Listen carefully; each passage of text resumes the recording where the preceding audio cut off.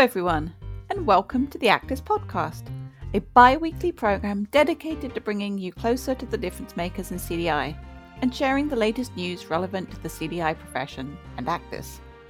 I'm Rebecca Hendren, the Director of Programming for Actors, and I'll be your host for today's show, which is part of our Talking CDI series. In every episode of this series, I'll be joined by a special guest, such as a member of the Actors Advisory Board or one of our expert bootcamp instructors, to discuss a topic pertinent to today's CDI professional. Today I'm joined by my co-host, Kim Connor, BSN, CCDS, CCDSO, who is a CDI education specialist for Actors and HC Pro. Kim serves as a full-time instructor for HC Pro's CDI bootcamps and Propel CDI advisory services, and she's a subject matter expert for Actors and frequently writes for Actors publications and speaks at Actors events. Kim has 20 years of clinical experience as a surgical ICU burn trauma nurse at large academic medical centers, and in 2013 she shifted her focus from the bedside to CDI. During her career, she's been responsible for initiating CDI programs in both the inpatient and outpatient settings, developing ongoing education across the continuum of care, and most recently was a CDI director where she led education and support programs to maximize CDI success. Today's topic is going to be post-op complications. So we're also joined by Aaron A.J. Hegg, MD, physician advisor for UM and CDI, and critical care physician at Essentia Health in Duluth, Minnesota. Dr. Hegg, AJ, grew up in northern Minnesota and graduated from medical school at the University of Minnesota in 2006. He completed a 6-year combined residency fellowship in emergency medicine, internal medicine, and critical care at Detroit's Henry Ford Hospital in 2012. Currently, AJ works clinically as an intensivist and in the emergency department at Essentia Health in Duluth, and has been the inpatient CDI medical director for the 13 hospitals in the Essentia system since 2019. He also serves as the medical director for sepsis. Also, before we begin, a quick reminder about the fact that the Actors podcast now offers 0.5 Actors CEUs for the first 2 days after airing, which you can use towards your CCDS or CCDSO certification requirements. We'll share the instructions at the end of the show, so stay tuned for that. And before we jump into our topic, here's a brief word about today's sponsor. Today's show is brought to you by the 2023 Actors National Conference, which takes place May 8th through 11th, 2023 at the Hyatt Regency in Chicago. We spend more than half of our lives at our jobs. It's time to see our professional lives for what they are, our lives. It's time to not just see our 9-to-5s as work, but to see ourselves as part of a community of individuals striving to learn and grow. It's time to see your job in CDI as an opportunity to flourish personally and professionally. You'll find sessions for all experience levels and backgrounds in each of the conference tracks for 2023, which include Clinical and Coding, CDI Masterclass, Quality and Regulatory, Management and Program Development, and Innovation and Expansion. As well as unparalleled educational content, the Actors 2023 conference features inspirational keynotes to recharge your soul and opportunities to network with your peers that will revive your pride in the profession and send you back home with a new spring in your step. As always, Actors provides breakfast, lunch, snacks, and beverages during breaks and an opening night reception, all included with your registration. So join us in 2023. It's the right environment, the right nutrients, and the right atmosphere to better understand all the ways you can turn your daily work into an opportunity to not just live, but flourish. Those who register by March 6th, 2023 have access to our early bird discount price, which gives you $100 off your registration. So make sure to act now. Learn more and register at the link in today's show notes. And now, back to the show. Thanks again for joining us today, AJ and Kim. We're really excited to sit down with you to discuss the coding clinic on post-op complications. To start us off, Kim, can you tell us what the coding clinic said? Sure.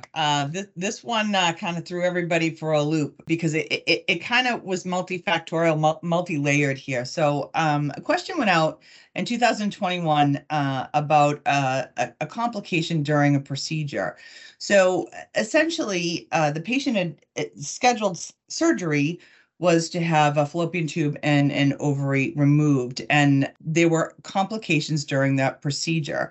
So the question went out because I do believe that the person asking the question recognized something was a little bit of a miss, because the clinic specifically said, and the organization specifically said that the surgery was extended. They extended the incision. A loop of bowel was brought through, and they removed part of the bowel, so they did a small bowel resection due to serosal tears and the bowel adhering to the ventral sac. So a query actually went out to the provider, and the provider specifically said that this was not unexpected, and he specifically stated that this was not a complication. So I think the person asking the question kind of recognized this went a little bit beyond not being a complication, so asked the question.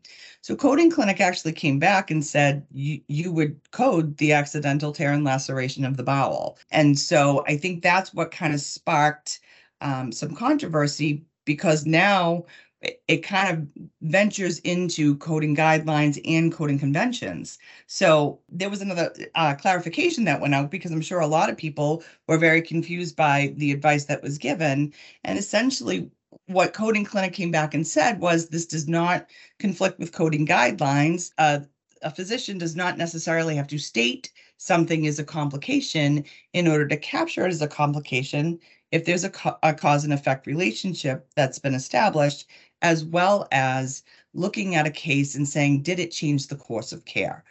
Did it change the length of the surgery or the intent of the surgery?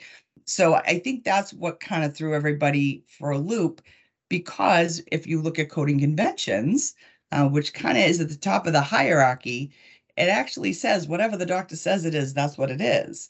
So when a physician was specifically queried and was asked, is this a complication, and stated it wasn't, I think that's where the conflict kind of came in.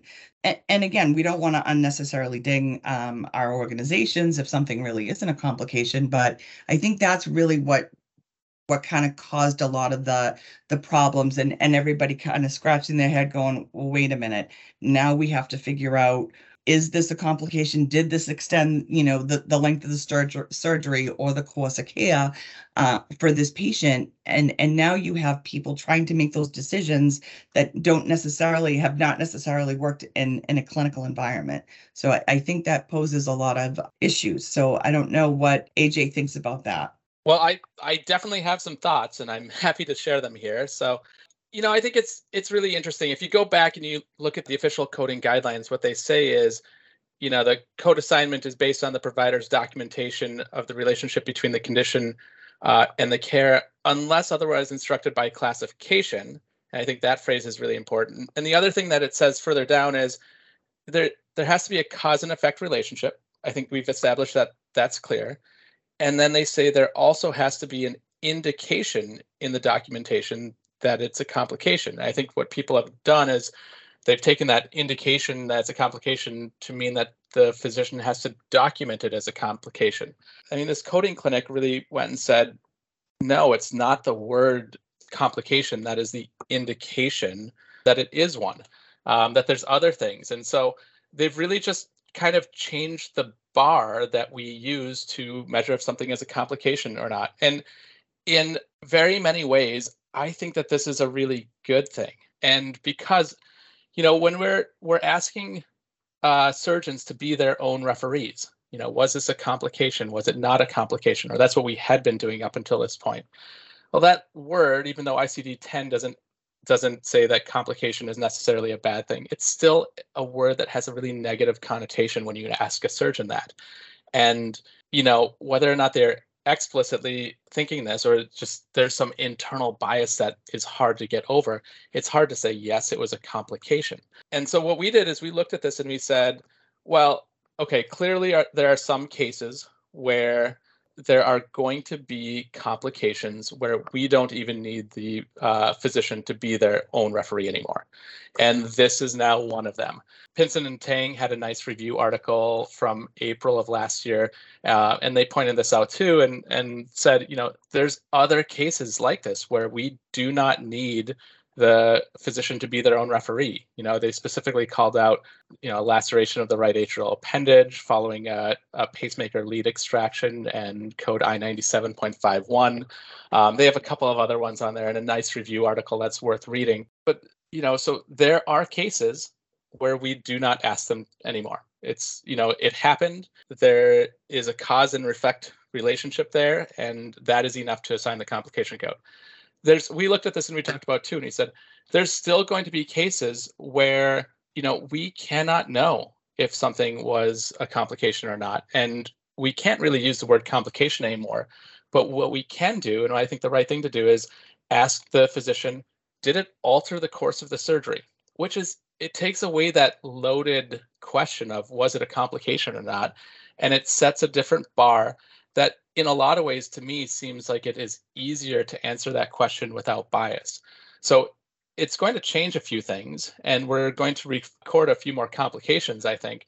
But I think that what we're going to do is we're going to more accurately capture what is going on and report this more consistently. And that ultimately is going to help us to help figure out what's going on with patients and to address any issues that are going on, both in our own institution and nationwide. That's fascinating, AJ. Did this coding clinic cause a lot of controversy around your CDI professionals at your organization? Like, how have you been tackling this internally? So I think when this came out, we were, a bit worried when we were going to go and do education with the surgeons. How were people going to respond to this? What were we going to see in differences? And, when we went out and did education with the surgeons, there was no pushback for us. People said, okay, now you're asking if it altered the course of surgery, and we'll tell you. And there was no pushback about this specific one, if it's a complication or not. We've been looking at, and I asked, our coding partners and quality partners before this to pull some data. One of our concerns was, what is this going to do to PSI 15? And PSI 15 is the accidental punctures or lacerations during a procedure of the abdomen or pelvis. And, the concern is, will they go up? So we've looked at our own internal data, and there is a small tick up in the last year in PSI 15. I don't know if it's enough to say, was this just a bad year, or is this going to be a wider trend that we're going to see across the industry? So we actually also looked at Vizient data and, 1,000 plus hospitals in Vizient data. And it does also look like in Vizient, like there's a trend up in the reporting of PSI 15 too. So I think time will tell if that is true or not, but I think and hope we're getting more accurate coding. But other than that, we stopped querying for this one particular complication, and, other ones that are similar when we don't need the physician to be their own referee. And when we do need to query, we changed our language and just said, did this alter the course of surgery? I love that change of language.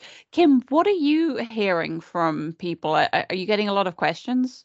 So we do get a lot of questions, and actually, to AJ's point, PSI 15 is everybody's focus because, again, we know that PSIs are quality metrics, and they're really intended to capture the worst of the worst. They're not an I gotcha type of thing. And PSI 15 a few years back was a heavily weighted. The parameters were much different than they are today. So in order to trigger PSI 15, not only does the patient have to have an abdominal surgery, but they have to be taken back and have a second abdominal surgery, in order to trigger that PSI, meaning, maybe a leak was found, or, they may have left, they may have left a serosal tear alone, and now they have a perforation they have to go back and fix. So it really is meant to capture that. It's really not meant to capture, even if somebody does nick a bowel and it is considered a complication,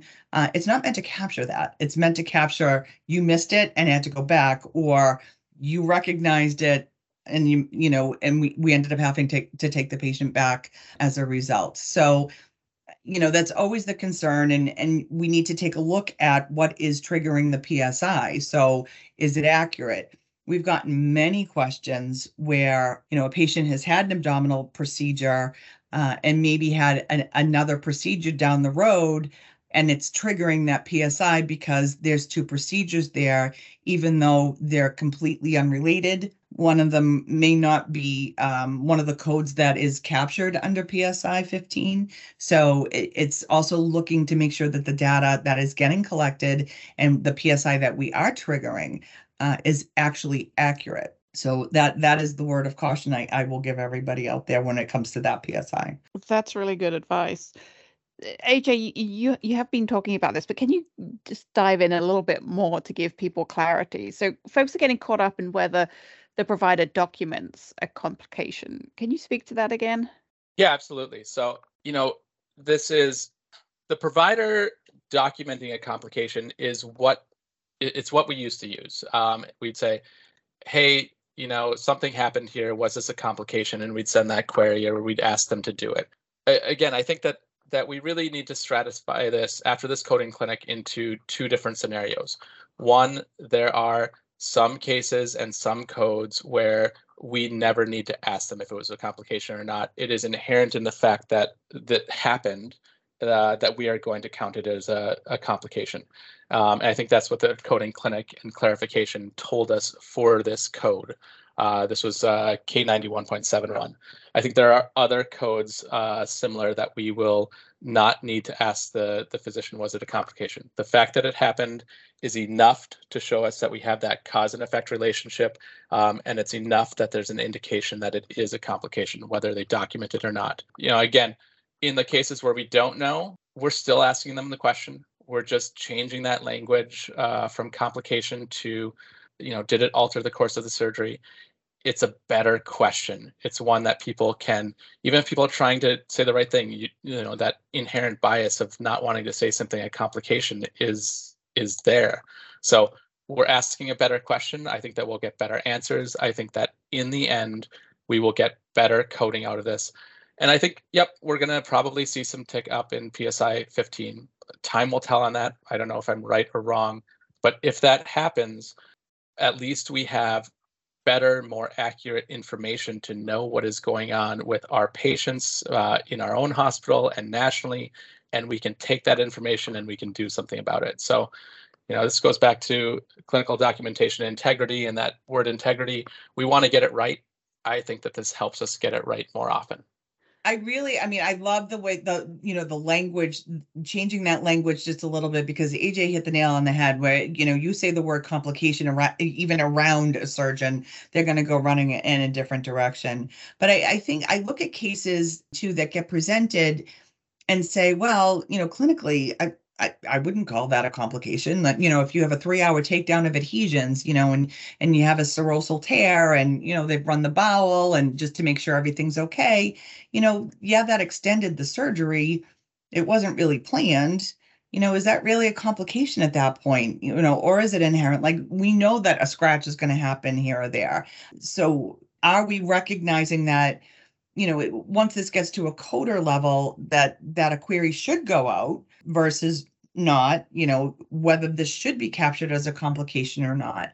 And I think it's when those cases are on the line, and are we educating our coding staff and our CDI staff in to look at this in real time, to really make sure that we're capturing it accurately versus, leaving it to their judgment on how they're looking at it. So I think, I get a little concerned. And again, in this particular, with the coding clinic itself, in this particular situation, the clinical situation that was presented, clinically, do I think that was a complication? Absolutely, I do, for that specific case. But, I think I struggle a little bit because it went a little bit beyond just the complication part of this. It really kind of, did kind of bleed into a little bit of that convention of what the doctor says is what it is, and then our hierarchy of coding. So where does that leave us in a situation like this, where something, clinically, in my opinion, and only my opinion, this was a complication, but a physician said it wasn't. And so now where does that leave us as CDIs? Where does that leave us, with coding a situation like this? Because we're now dealing with a convention that says if the doctor says it, that's what it is. And the doctor said it wasn't a complication. So what do we do in situations like that? So I agree with you. And I think that presents a really challenging area. But I'm curious, and we'll never know, if you ask that same doctor, did this alter the course of your surgery? What would they have said? Now, we don't need to ask that for this particular question because we've just set a bar. We've universally said, okay, this code in this situation, we are going to report this as a complication. But I wonder if you went back to that original doctor and the same thing and said, hey, did this alter the course of surgery? What would their answer be? And would that then help us all feel better about it? Interesting question. We're running out of time. Do either of you have anything else to add, or is there anything that you want CDI professionals to think about? I will tell you, I absolutely love AJ's approach here. And really, I'm sitting here going, all right, let's write this down and let's start teaching this to everybody. Because this, I mean, I wholeheartedly agree with this approach. And I think it's just a softer way of approaching things too. And I really do think this is how you go. This is absolutely the way you go, to see. And that's how you ask the question instead of hammering away at what we're used to. Old school, is this a complication or not? I think it's brilliant, to be honest with you. So I think we need to spread the word. Well, I wish I could take credit for the coming up with the idea of that is our approach, but this was after discussion with several other people, and we have a lot of great engagement with coding and CDI and quality and really thoughtful discussions, and discussion with people at Actis and other physician advisors. And so, this is what we've come up with some deep thought and some good discussion. And I think that that's what it takes when you get challenges, is just really sitting around and talking about what are the potentials, and somebody's going to come up with a better answer than me most of the time, but then I will jump on it if it's right. Well, fantastic. This was a very interesting discussion, and I learned a lot. AJ, I really appreciate you taking the time to share what you guys are doing at your organization. And Kim, as always, thank you for your perspective as a CDI educator. This has been really helpful. Unfortunately, we have run out of time. As always, if our audience has any questions about this topic, you can send us an email to the Actis team, and that is to actis-inquiries@simplifycompliance.com. We'll put that email in today's show notes, which are available on the show page at actis.org and in your podcast app, so you can grab it from there.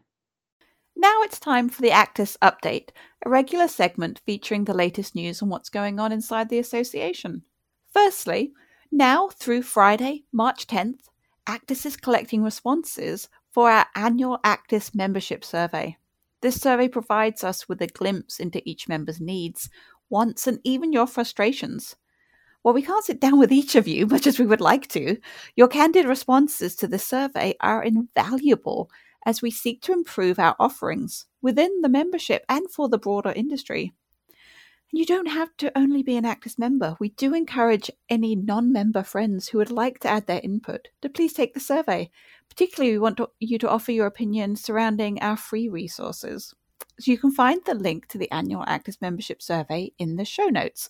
And you do have until Friday, March 10th to take that survey and give us your opinion.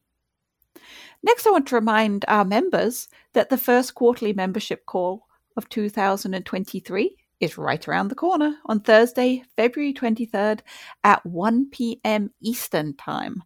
These quarterly calls are a benefit for Actis membership, and they focus on specific topics of interest to CDI professionals and highlight the work of Actis's advisory board and committees. We're going to spend time on our first quarterly call of 2023 featuring a discussion with Linnea Archibald, Actis's Associate Editorial Director, about the 2022 salary survey, where we'll discuss interesting trends that were revealed by Actis's annual report. Plus, we're going to be joined by members of the Actis Advisory Board to discuss overall trends in CDI and what the future holds.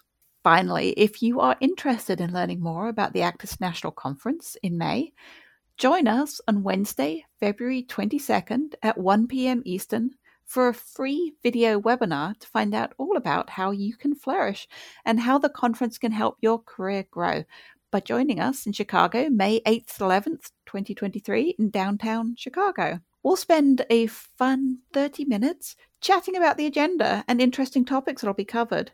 And we're going to look at the new networking and educational opportunities we have this year, including our Eat, Meet, Grow roundtables on topics as diverse as outpatient CDI, pediatrics, and leadership. Plus, we're going to be joined by a special guest, Christine Green, MSN RN, who is Vice President of Clinical Documentation at Northwestern Memorial Healthcare, which is literally around the corner from where our conference will be held. And Christine is going to join us to discuss her hometown of Chicago and offer suggestions for exploring the city. I look forward to chatting about the fun times we can find in Chicago, and I do hope you will join us. You can find the link to register for this free webinar in the show notes. As a reminder, before we finish up today, each ACDIS podcast episode now offers 0.5 ACDIS CEUs, which can be used toward recertifying your CCDS or CCDSO credential for those who listen to the show in the first 48 hours from the time of publication.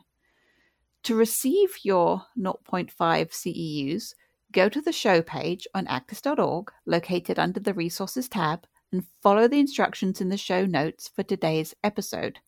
Your certificate will be automatically emailed to you upon submitting the brief evaluation. The cutoff for today's episode is Friday, February 17th at 11 p.m. Eastern. So way after I will have already fallen asleep for the night. If you're on the West Coast, you can still squeeze in those CEUs. After that point, the CEU period does close, and you will not be eligible for the 0.5 CEUs for this week's episode. But don't worry, you can get another opportunity in 2 weeks. If you listen to all the episodes and claim all the CEUs for the podcast this year, you can have earned up to 12 free CEUs just from the podcast in 2023. That's quite a lot. With that, we have finally reached the end of today's ACDIS podcast episode. We will be back in 2 weeks on Wednesday, March 1st for our next show. If you want to receive reminders about each episode to make sure you never miss us, then just subscribe to our free weekly newsletter, CDI Strategies, which always includes a link to the new episode when it's available. You can listen to the show anytime on the ACDIS website or via Apple Podcasts, Google Podcasts, Spotify, or whatever your favorite podcast app may be. All the links we discussed during today's episode will be available in the show notes. And as always, we'd really appreciate it if you'd take a minute to leave us a 5-star review on your podcast app to help others find our show. Our intro and outro music is Media Noche by D. Yankee, and our ad music is Take Me Higher by Jazzar, both obtained from the Free Music Archive. If you have any suggestions at all for future guests or topics, please email us at acdis-inquiries@simplifycompliance.com. Until next time, take care everyone.